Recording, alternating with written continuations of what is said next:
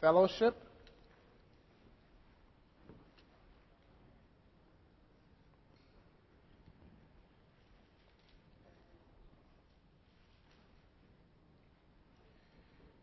You know, it's so important for us to understand our purpose. And there's a line of books that are out there right now, very popular.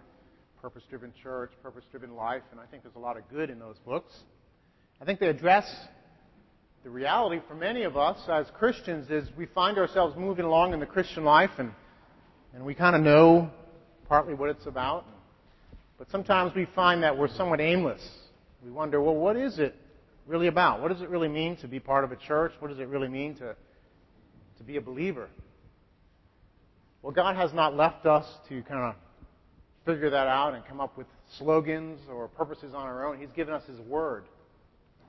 And He's given us His Word that we might know our purpose and by grace might pursue that purpose. And so this passage today is one of those verses, we've been looking at it already, one of those verses that clearly spells out the purpose of the church, one of the key purposes of the church.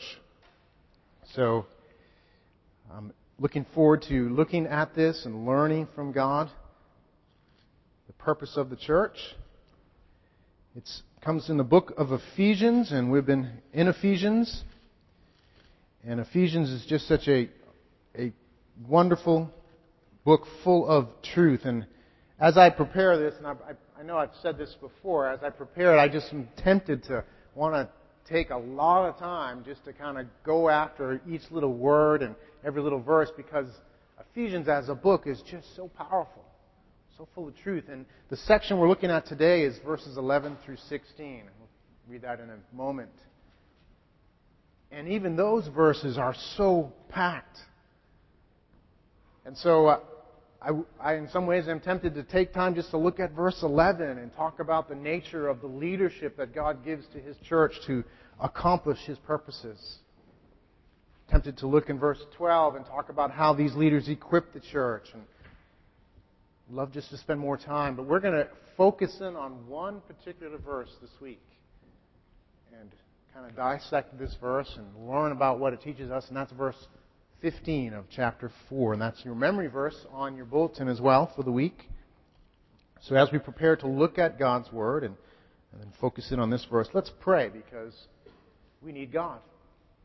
He's faithful to teach us this morning. So Lord, we just thank You for Your Word and the preciousness and power of Your Word. We thank You, Lord, that You give us our purpose in the Word. And Lord, we're not to wander aimlessly, but to know what You call us to and what it is to be a believer and what it is to be a church. We thank You for that, God.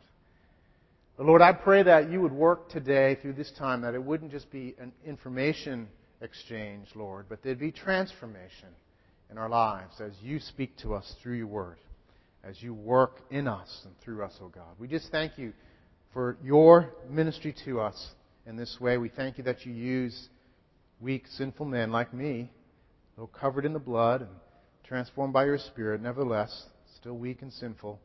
You use me and You use us to accomplish Your glorious purposes. So we thank You.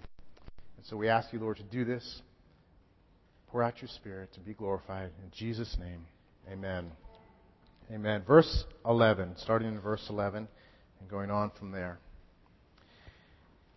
And He gave the apostles, the prophets, the evangelists, the pastors and teachers to equip the saints for the work of ministry, for building up the body of Christ, until we all attain to the unity of the faith and of the knowledge of the Son of God, to mature manhood, to the measure of the stature of the fullness of Christ, so that we may no longer be children tossed to and fro by the waves and carried about by every wind of doctrine, by human cunning, by craftiness and deceitful schemes.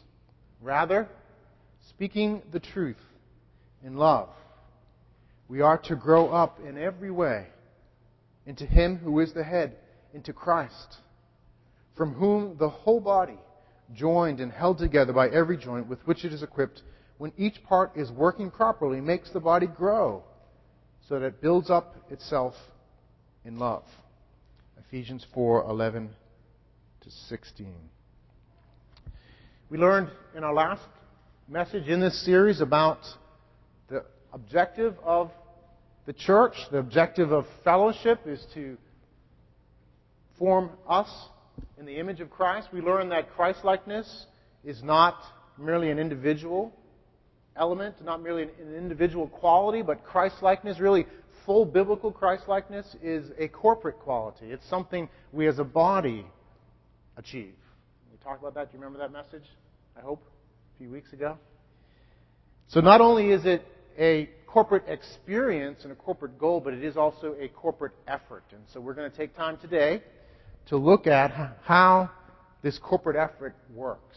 What is it that goes on? How does a church work together towards this goal of corporate Christlikeness? Paul has been going through this section, and he has a wonderful picture of, first he talks about mature manhood, then he talks about, contrast that with being infants. Mature manhood, the individual mature man, the corporate individual, the church as a whole being mature. He contrasts that with being children. No longer will we be children, tossed to and fro by the waves and carried about by every wind of doctrine. So he talks about the alternative, being independent children, so many individuals instead of one corporate man. And those many children obviously being immature, they're infants, and they're tossed here and there, and they're subject to deceitful schemes. And then he launches into verse 15, and he says in verse 15, rather, speaking the truth in love, we are to grow up in every way into Him who is the head, into Christ. Rather than being independent, immature infants, blown about by every false doctrine and weak teaching, and subject to craftiness and deceitful schemes, we will be those who reach maturity by speaking the truth in love. We speak the truth. We're not blown about. We're anchored on the truth, and it's in love, not deceitful schemes. So Paul's contrasting this here, that the alternative is speaking the truth in love. And that's how we grow up. So if there's anything you remember in the message today, if there's anything I want you to remember, is that speaking the truth in love produces corporate Christlikeness. Speaking the truth in love produces corporate Christlikeness. And I apologize, I forgot to bring notes today. Had that already spelled out, but probably will help you remember that by writing it yourself. Speaking the truth in love produces corporate Christlikeness. So what we're going to do, just break that down. Just look at that phrase, that part of the verse, speaking the truth in love. What is that? What does it mean to speak the truth in love? Because we want to learn what that is, right? Because if we get it and we do it, what's the result? Mature manhood, right? Corporate Christlikeness. We as a church will look like Christ. We as a church will be effective in accomplishing the purposes of Christ. We as a church will show Christ to our community. So this is important stuff, right? We want to know what it is to speak the truth in love. We want to understand it. So it's worth taking the time just to break it down. Word by word, understand it. What does the Scripture teach about those words? What does Paul mean? What does God mean behind Paul in this? So let's tackle it a bit at a time. First, it's truth. It's speaking the truth in love. Actually, in the original language, speaking the truth is one word, and it can literally be translated truthing in love. That truthing in love is what accomplishes corporate Christlikeness. So speaking the truth is a fitting translation. Speaking the truth. But it's the truth that is spoken. What does Paul mean by the truth? What is the truth? Speaking the truth in love. Does that mean sharing mathematical equations, right? Because they're true. Does it mean being a good math teacher, maybe? Speaking the truth in love. You're teaching your students 1 + 1 = 2. That's true. And you're doing it in love because you're a good teacher. You want your kids to learn addition and subtraction. Is that what Paul means, speaking the truth in love? I don't think so. Maybe he means the truth of Scripture, just the overall truth. Right? God's Word is truth. We know that. Right? God's Word is God's Word, and God must be truthful, or He's not God. So anything in the Word is truth. So speaking the truth in love is just sharing Scriptures, general Scriptures. So like the ninth commandment. Anyone know the ninth commandment? Yeah, very good, Steve. Do not bear false witness. I don't know if I could do it on the spot like that. Very good. So the ninth commandment is do not bear false witness. So is speaking the truth in love just saying to people, I love you and I want you to know this. Do not bear false witness. I mean, there's value in that, but is that what he means? I don't think so. It's related, but I don't think that's what he means. Some people have understood speaking the truth in love as just being honest with one another. Speaking the truth, not lying, not deceiving, not hiding who you are. And some people I've heard it taken this way, it actually means being unafraid to tell others what you think. So just tell it as it is. Speaking the truth in love is just telling it as it is. So if I come in this morning and you notice I have an attitude and I could be tempted, yesterday I had to pay a $600 car bill and I could be tempted to complain, though I didn't. But I could say I came in this morning and I just had an attitude. You just saw on my face. I tend to wear attitudes in my face so you can see it. So say you saw it on my face, and would speaking the truth in love mean coming up to me and saying, Paul, what's up with the tude? I see it all over you. It stinks. Change it. Is that speaking the truth in love? I mean, some people have understood that to be that as Christians we're called to be brutally honest with one another. And I think there's an honesty we are called to, but I don't think it's brutal, and I don't think that's what this passage means.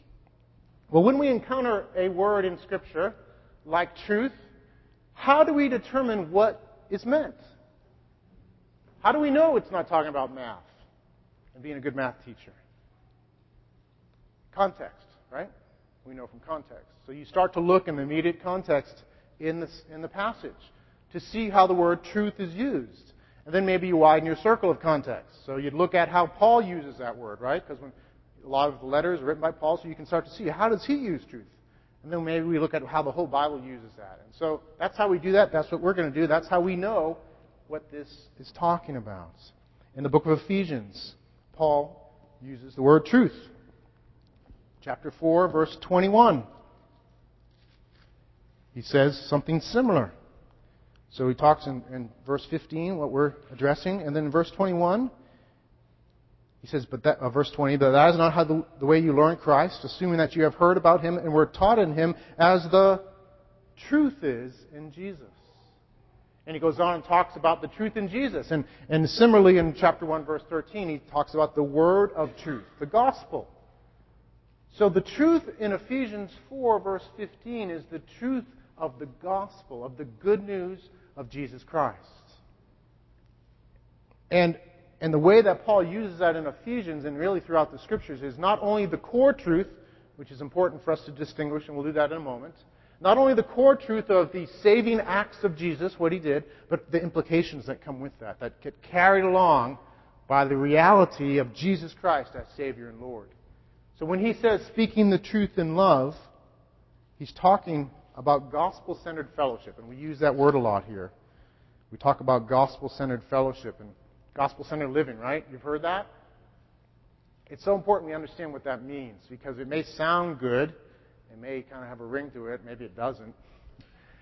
But we have to be careful to understand, well, what is that? What is gospel-centered living? What is gospel-centered fellowship? I believe this is what Paul's teaching. He's calling the church to gospel-centered relationship, gospel-centered fellowship, gospel-centered life, to be speaking the truth in love.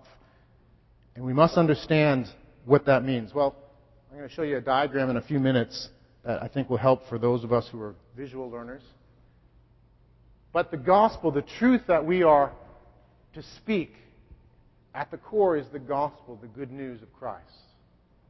That core, the good news of Christ, that Jesus Christ, the God-man, Jesus of Nazareth, came to fulfill all the promises and plans of God. And the core of the good news is the saving events, what He did, His work. The fact that He lived a righteous life, He died on the cross, and He rose again. Simply put, Christ died for our sins and rose again. That's the core. That's the gospel. That's the very core, and that's not a subjective thing. You're not in that equation. It's an objective thing. It's what Jesus did. It's His actions. It's not your actions. And that truth stands no matter what you think about it, no matter what you feel about it, that truth is there. So at the core is the gospel. And you can put that diagram up. The gospel, the good news of Jesus' substitutionary death. He died on the cross for sins. He took the sins of his people on himself. And he bore the just wrath for those sins. For the wages of sin is death. God is holy and good, and he cannot just sweep it under the rug. So he took those sins on himself because he loves his own. He loves his own, and he wanted his own to be rescued from their sin. And so the substitutionary death and then the victorious resurrection. He rose again. Again, simply put, Jesus Christ died for sin and rose again. That's the core gospel. So that's what Paul's talking about. But he also, I believe, means here not only the core gospel, but the truths that come with it. And it's important for us to distinguish that. When we talk about the gospel, that's the bottom line. 1 Corinthians 15:3 simply says, Christ died for our sins. Paul, he says, I delivered to you of first importance. Like Christ died for our sins, was buried on the third day, he rose again. That's the core gospel. But with that comes gospel truth, gospel-centered truth. So with the gospel comes gospel-centered truth. It's important for us to understand the implications of the gospel. The core gospel message is very straightforward. Jesus died as a substitute for you to pay for your sins and then rose victorious over that sin and death for you as well. That's so simple a child can understand it. It's clear in Scripture. But it is also the implications that follow with it that really starts to shake things up. It's the gospel truth that follows in the trail of that truth that changes lives. Prior to our lifetime, smallpox was a disease that ravaged and killed millions of people. It's estimated that 90% of the native population of the Americas died from this disease. And from the 16th to the 18th centuries, that occurred. And even up to the 20th century, 500 million people died of smallpox. In the late 1700s, a farmer named Benjamin Jetsey learned that milkmaids, dairy maids, who had previously contracted cowpox, which is a less severe version, were immune to smallpox. And what he did is he used the cowpox to make a vaccination for his family. And he vaccinated them with this cowpox thing. Later on, a guy named Edward Jenner developed it for the public. And actually, the word vaccination means cowination. The word vax is from the Latin word for cow. And so this was the first real full vaccination. Now, the truth about the cure of smallpox with cowpox was known by dairy maids probably for centuries. But when this guy, Benjamin Jetsey and Edward Jenner, took that truth and made application with it in making a vaccination, the result was that smallpox was basically eradicated. And to this day, at this point in time, it's non-existent because of that vaccination. The gospel works like that. The simple truth of the gospel we can overlook, and it is very profound. It's much more profound than that story would relate, but it is profound, but it brings with it all this implication, all this truth, all these gospel truths follow along with it. And when we begin to understand what the gospel means, when we begin to see the implications, that's when things get changed. That's when lives transform. That's when we start to mature. Not just knowing the gospel facts, as important and essential as that is, but starting to understand what this means for life. And so that second circle, gospel-centered truth, those are the truths that follow behind. And really, much of the New Testament is just an explanation of those truths. So, in the letters, when there's a problem in a church, the apostles, what do? They address that problem. They take the problem and they take the gospel and they say, what does the gospel say to speak to this problem? And really what the letters are about in particular are just that. So we spent time in 1 Corinthians. Remember that series? Some of us were here for the whole series. It was 2 years worth. We went through 1 Corinthians, and what we saw in 1 Corinthians is over and over again, Paul addressed the problems of the Corinthian church by taking the gospel and making application to them. So everything he called them to was derived from the good news of Jesus Christ as Savior and as Lord. Jesus as Savior and Lord, that He had died for our sins and risen and brought new life to us. And so much of the Scriptures are just that. So the verse here, Romans 8:32, is a gospel-centered truth that comes along with the gospel. Does anyone know Romans 8:32? You want to go for it? I forget the first word. Graciously give us all things. There we go. But gave him up. Great, very good. All right. Chocolate bar for Mrs. Buckley. He who did not spare his own son, but gave him up for us all, how will He not also, along with Him, graciously give us all things? And we read that earlier. So that's a gospel truth that comes with the gospel, right? If God sent His Son to die for sinners, to address the most important need to reconcile us to God, if He gave the most precious commodity in the universe, God the Son, to pay for us, to free us, to forgive us for our sins, to make us His own, to allow us to have that new life that He rose to, if He did that, then everything else is cake, right? That's what the verse is saying. It's just taking the gospel and walking forward with implication. If God did this, if He sent His Son for us, then surely He'll do whatever else is needed to take care of us. Everything else is minor compared to that He's already done that. Is that clear? Do you see how that works? It's the gospel-centered truth. It comes from the gospel. It's not the gospel itself. Romans 8:32 is not the gospel. It's not the message of the saving acts of Jesus Christ, but it flows from it. And that's what Paul means here when he talks about speaking the truth.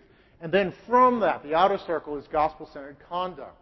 As a result of the truth of the gospel, as a result of the power of the gospel, and that's an important element here, because when we understand the gospel, when we hear that good news and we recognize by the power of the Spirit that He died for me, when we recognize I don't want to sin anymore, we see sin for what it is, as something to be turned from, and we see Christ for who He is, as someone to be turned to, there's change, there's power, there's repentance. And we enter into this relationship with the triune God where we have died to sin and live for Him. And we may struggle, but there's that essential truth of our relationship with Him. So that gospel truth impacts our lives.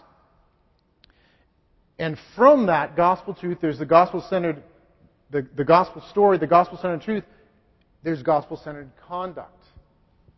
So as we walk out the implications of the gospel and the truth, because we are in Him, we have believed in Christ, we belong to Him, there's gospel-centered conduct. So much of the call of the New Testament is to walk worthy of the gospel. And what do the writers of the New Testament mean when they say that? They mean walk according to the gospel. Walk as a result of the gospel. Walk in a way that you walk out the implications of the gospel. That's really what they're saying. And if you are a Christian, that's what you're called to. We are united with Christ in His death and resurrection. So gospel-centered conduct. So Romans 12:1. Therefore, in view of God's mercy, I urge you, brothers, to offer your bodies as living sacrifices, holy and pleasing to God, which is your spiritual worship. Right? In view of the gospel, in view of this work, in view of what God has done, now walk it out. Live for Him. And so when Paul's talking about speaking the truth in love, that's what he means by truth. The gospel and gospel-centered truth, gospel-centered living. And so when we talk about that, that's what we mean to mean. So we want to understand that and not just get used to a saying, but understand that behind it is the Scriptures and these truths. And if these little circles help you, that's good. And this is actually from Mike Bullmore, the pastor who sent us the check this week in his church. They did a wonderful job of just coming up with that. So it's the truth. It's truthing in love. Making application of the gospel. It's also translated in most English version as speaking the truth, because what is meant by truthing? And again, people have looked at the Scriptures, and when Paul says truthing, uses that word truthing, and when happens in the New Testament, it's usually meaning speaking the truth. It's communicating the truth and the impact of that truth to one another. So it's speaking the truth. And that's so important for us to understand, too. We are a church that wants to live out the implications. We are very interested in application and action. And that's important. And it flows from the gospel. But we must be so careful that we don't confuse the truth and the core truth with the action. Preaching the gospel is never acting. Preaching the gospel is always communication of the good news. The gospel means good news. And so speaking the truth always has to have at its core the communication of the good news. No one can know good news unless you communicate it. Picture it this way. Say for some reason you hear before your neighbor that the situation in the Mideast has been taken care of. There's been some sort of behind-the-scenes diplomacy. The war in Iraq is settled. The Palestinian question is taken care of. There's peace in the Middle East. There's the recognition of the freedom of conscience amidst the nations in the Mideast. There's this wonderful peace that has come now to the Mideast, and you know that, and your neighbor doesn't. And you think, you know what? I'm not going to tell my neighbor. I'm just going to live in a way that's consistent with the good news. And so your neighbor comes by your house, and you're all happy. And you're out gardening, and you're singing and whistling and thinking, oh, this is great. And they see you're so joyful, and they think, wow, what's going on? And I'm just happy. And you don't tell them. You think, I'm just going to live it out. I'm just going to live out this good news in front of them. The good news of the Mideast peace. I'm just going to live it out. That's what I'm called to. Matter of fact, there's a famous saint who has said, and I think that there's truth to this, says, I've lost my quote. Preach the gospel, and if necessary, use words.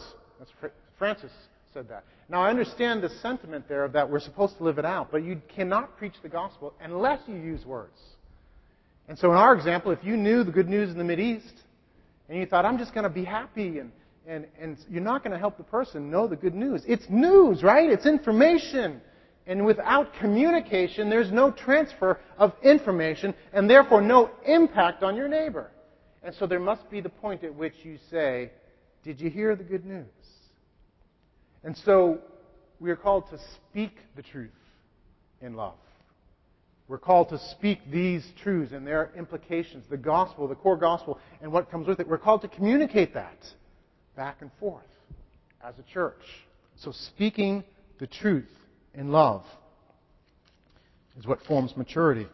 The next part, speaking the truth. Hope that makes sense. We understand what that means. Then it says in love, right? I think. Does your verse say rather speaking the truth? We are to grow up in every way into Him who is the head? What's the missing phrase? In love. Speaking the truth in love. Now, Paul didn't throw that in there just because he wanted to make us happy and have some warm fuzzies when we read through the Scriptures. Because love is a happy word and we want to do things in love. That wasn't why he put that in Scripture. There's more to it. There's more to it than that. Love must be the vehicle and the propulsion for our vehicle of delivering the truth to one another. Love must be the vehicle and what propels the vehicle to deliver the truth to one another. If you do not love as you communicate that truth with one another, as we do this thing called fellowship, then you are not obeying Scripture. You're not obeying the command. It says, speak the truth in love. In love must not be left out. And if it is left out, it's a perversion of God's ways. You see, God speaks the truth in love. Truth and love are not separate in the mind of God. He didn't just send His Son because He is truth incarnate. John 3:16 says what? What was the reason that God sent His Son? He so loved the world. His truth incarnate in His Son was delivered because of love for His people. Love motivated Him to bring the truth. Love motivated Him to accomplish the truth. love motivated him to speak the truth to us. This truth of speaking the truth in love comes from the very nature of God. And we see that in the book of Ephesians. Ephesians chapter 1 says, in love, He predestined us for adoption through Jesus Christ. Chapter 2, because of the great love with which He loved us, even when we were dead in our trespasses, made us alive together with Christ. Why did He make us alive together with Christ when we were dead in our trespasses? Because of His great love.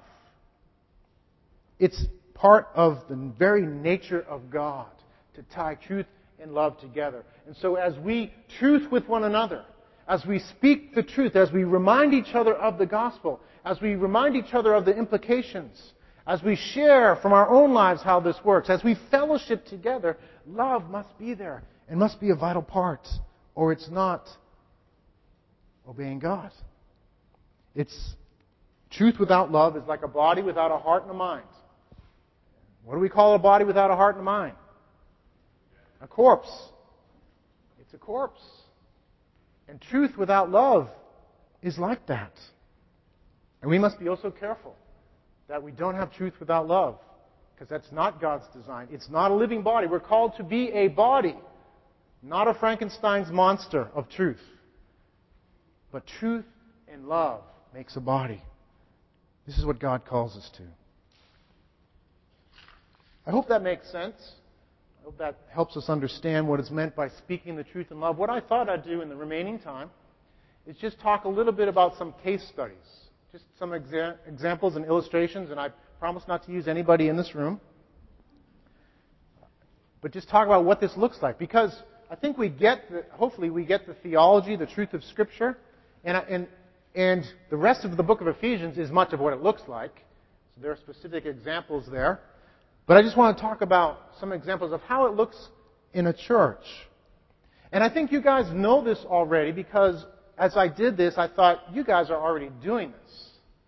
It's such a blessing to be part of a church that gets this to a degree and is doing that. So in some ways, all you need to do is just to get to know folks a little bit here, and you'll see what truthing in love means. And so for us, part of that is weekly coming and hearing the Word of God preached.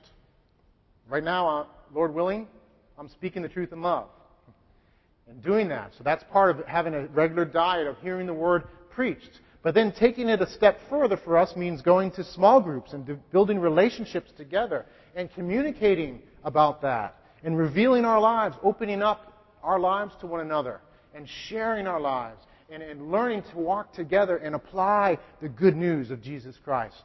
To walk out the implications that we're forgiven for all our sins in Christ, past, present, future, forgiven. To walk out the implications that I belong to Him and my future is in Him. To walk out the implications that He has brought this good news because He wants to glorify the Father and He wants people to be rescued. So walking that out and walking together that way. So you guys are the living example of this, and so that's just spend time together. Keep on doing what you're doing and be encouraged. But some other examples for me. Again, this is not related to anyone here in this room that I know of. One example, just a little vignette. Some time ago, I was in an accountability group with some good friends. One of my friends, we'll call him Kurt. They were wonderful people. He and his wife were warm and affectionate and considerate. They excelled in those gifts.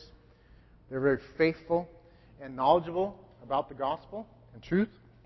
But one thing I found as we began to meet in this accountability group is that Kurt, when someone would share their struggles, he had some great advice to give.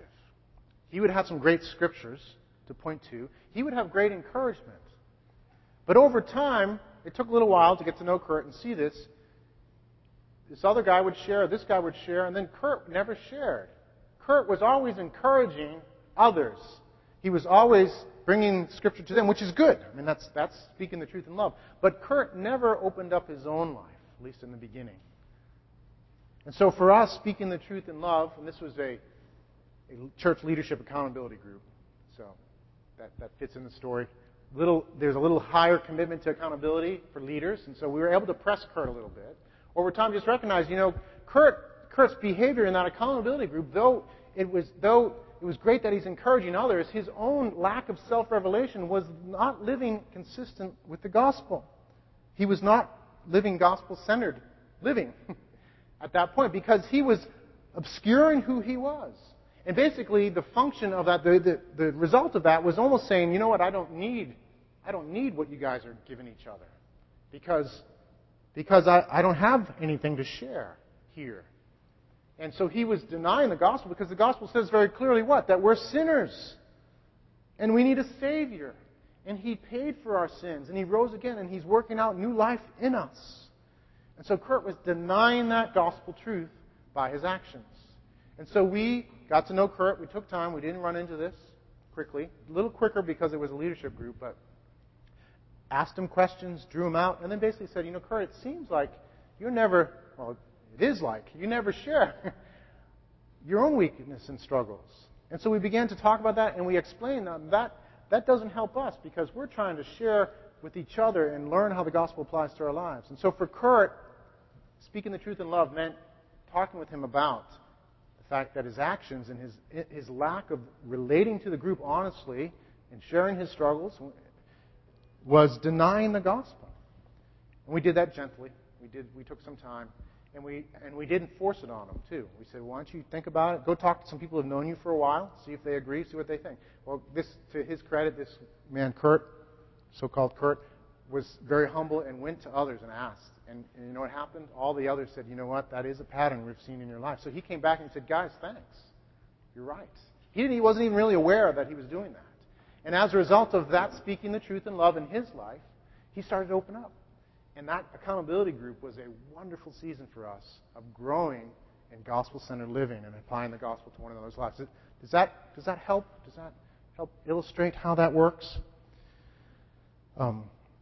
I can do some other scenarios. I can actually, some of the other ones I have are composite fictional scenarios. So let's say there's Wilma the Worry Ward. Wilma the Worry Ward. I hope there's no Wilma in our midst here. But Wilma is your friend. Wilma is in your small group, and you've known Wilma for a while. She's a wonderful saint. But Wilma would have a weakness with worry. And you're in a small group with Wilma, and it's one of those times, again, Wilma is sharing with you the latest worry temptation for her. Her job is being threatened. They are reorganizing at the hospital she works at, and it looks like she may lose her job, and she starts to share with you her worry. What does gospel-centered living, what does speaking the truth in love look like at that point with Wilma? How do you walk that out? Now, I know a lot of you would have great ideas and great counsel for that situation, but I think it looks like this with Wilma the Worry Ward. First off, we get to know Wilma. We establish a relationship because Wilma, because of the gospel, is called to be in relationship with the church. And relationship takes effort and time. It takes a lot of listening and a lot of love and a lot of patience. So there's that whole history with Wilma. Before we would take any further steps, we've got to know Wilma. And so there's a relational bridge. There's a commitment one to another there. She's been in care group for a while. The next step, I think, would be to share with Wilma perhaps some promises of God. After you've listened to her, drawn her out, asked her about the situation, maybe identified with her, said, you know what, I feel like the same way. Just the other week, this happened. And then draw Wilma's attention to the promises of God that come because of the gospel. So, maybe like our verse, Romans 8:32. If He gave up His Son for us all, how will He not graciously give us all things? Remind her of that. Remind her of the promise in Philippians chapter 4. Do not be anxious about anything, but in everything by prayer and petition with thanksgiving, let your requests be made known to God. And the peace of God, which surpasses all understanding, will guard your hearts and minds in Christ Jesus. That's a gospel truth. That's a truth that comes because of the gospel. Because of the gospel, we belong to God, so we can pray, and He hears us. And in the fellowship of prayer with God, we experience peace that passes understanding. So you share that with Wilma. Perhaps you pray for Wilma and with Wilma. And then you follow up with her as well. You pray together. And the result will be, over time, Wilma starts to grow, starts to learn not to worry, starts to learn to apply the Scriptures and walk out the truth of the gospel. So when the next circumstance comes up, she might be concerned, but she might not be worried, and she may know where to go. She may come to you and say, hey, can we pray? And you know what's going to happen, too, with Wilma as she grows in these things? She's going to be the one who starts doing it herself. Because in order for you to do it, you have already experienced the same things. And so you bring them to Wilma. And that's the wonderful thing about it. As we grow, as we learn these things, as we learn gospel-centered living, we start to participate in the giving away of what we've received as well. And you build momentum. And I'm just so glad because there's momentum in this church. There's momentum because of you guys getting this and doing this. And so people come in, and a lot of this we do intuitively. We don't necessarily have to take out a recipe. We understand and we do it. There's other examples that I could have, and we could actually spend a long time just teasing out different examples. One briefly, Larry and Linda. This is a common experience for many of us. We come to Christianity perhaps at some point in our Christian journey, and perhaps we come to the gospel and we find that we've acquired a baggage of legalism. We've come in and for some reason we've gotten away from the good news and we've begun to go back to the old ways, the worldly ways, which says if I want to gain favor with God, I've got to go earn it. If I want to feel good about myself before the eyes of God, I've got to find something in myself, either who I am or my behavior, in order to present it to God that I might be accepted. That's fundamentally what legalism is, saying what I do and who I am will gain the essential merit with God. That's contrary to the gospel. And the book of Galatians comes hard against that truth, because the Galatians had strayed into that. It denies the gospel because it says, legalism says, I can atone for my own sins. Christ really didn't need to die because I can do what's necessary to please God. Or it says, Christ needed to die, but I can finish the work. His death, His perfect life, death, and resurrection are not enough. And so I must smuggle in some of my action and character to complete His work. That's contrary to the gospel. And so when we come with that, how does speaking the truth in love work? Well, I think a lot of it is, if we meet people like this, and we are like this ourselves and have been, and we're going to have people come, let them just sit and stew in grace for a little while. Let them just hear about the good news. Let them just hear about grace. Grace is unmerited favor, undeserved. The word grace in the New Testament actually means the sort of gift given from a king to an undeserving subject that cannot be reciprocated in any way. So grace, the grace of God, is that the King of Kings has given us the gift of His Son. And through His Son, our forgiveness, our righteousness. And there's nothing we can ever do to pay Him back. It's a free gift. And for those who belong to Him, it's ours. It's all of grace. So let folks like that, let ourselves just stew in that. You know what? It starts to affect things. We start to recognize, you know what? This makes no sense. And it addresses our legalism. It addresses the foolishness of thinking we can earn anything before God. And then it addresses our motivation, too. Because often people that are legalists, they burn out. Because they're trying to please God with their efforts, and they're finding that they can't. And they're wearing themselves out. So often legalists will come not only being self-righteous, and I've been a legalist. I can speak from history, from my own experience. Not only will a legalist be self-righteous, but a legalist will be burned out. And their motivation, their zeal for God will wane. And so that's something to ask yourself, too, is are you burning out? And could it possibly be linked to legalism? Because you're trying to earn it on your own. But when we understand grace and we realize it's a free gift, that reorients our motivation to God. We're not working to pay Him back. We're working because He has so loved us and we love Him. We're working for Him freely and joyfully because He is most precious and worthy.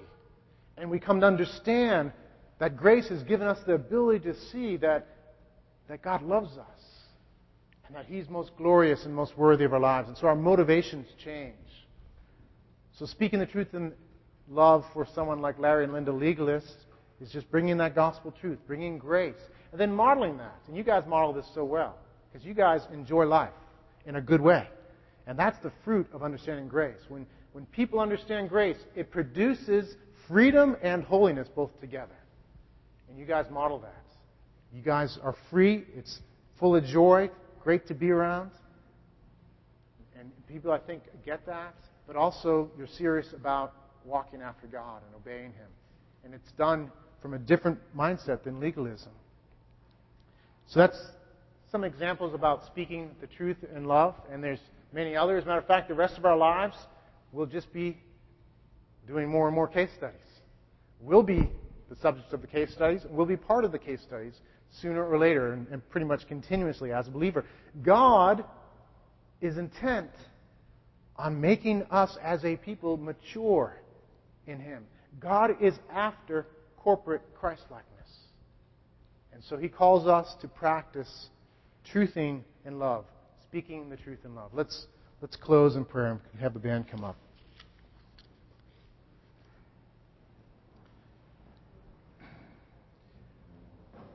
Lord, I just thank You so much for Ephesians 4:15 and this truth and the gospel.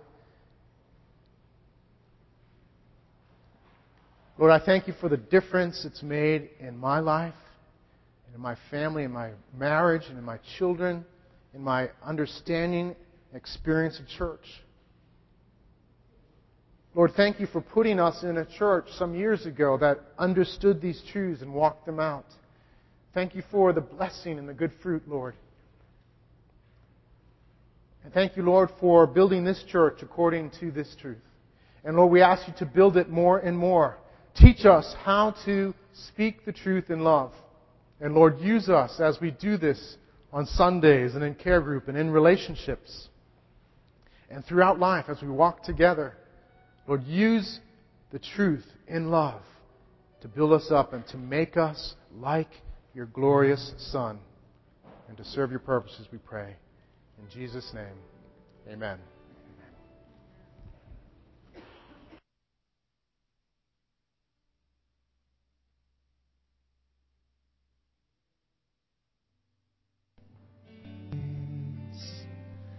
Opens the way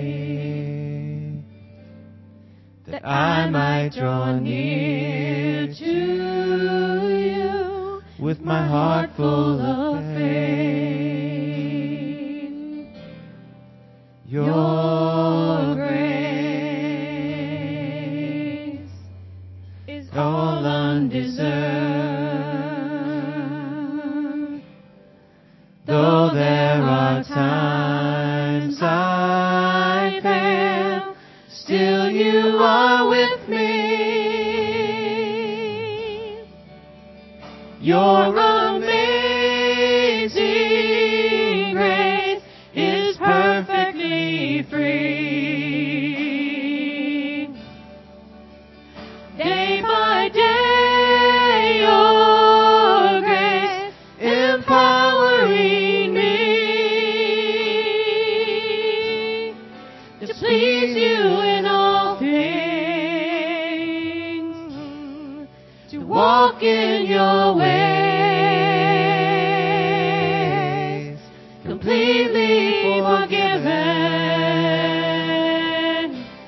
and it's all by Your grace.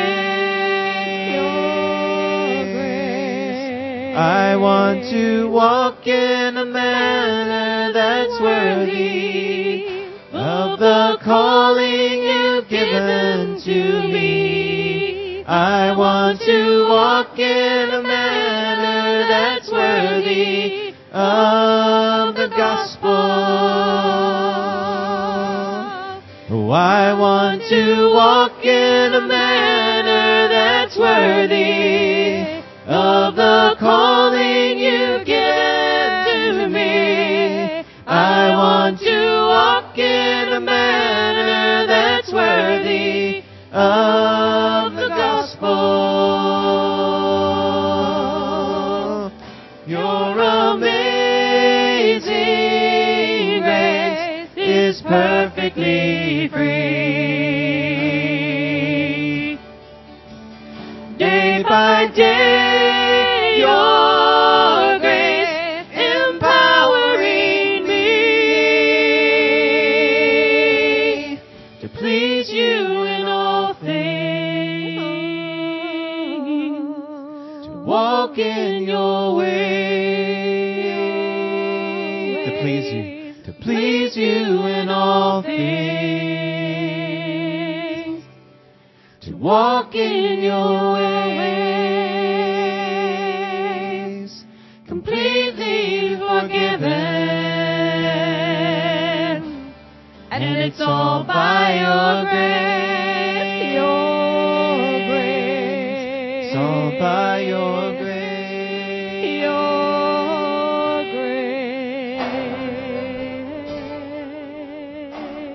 grace.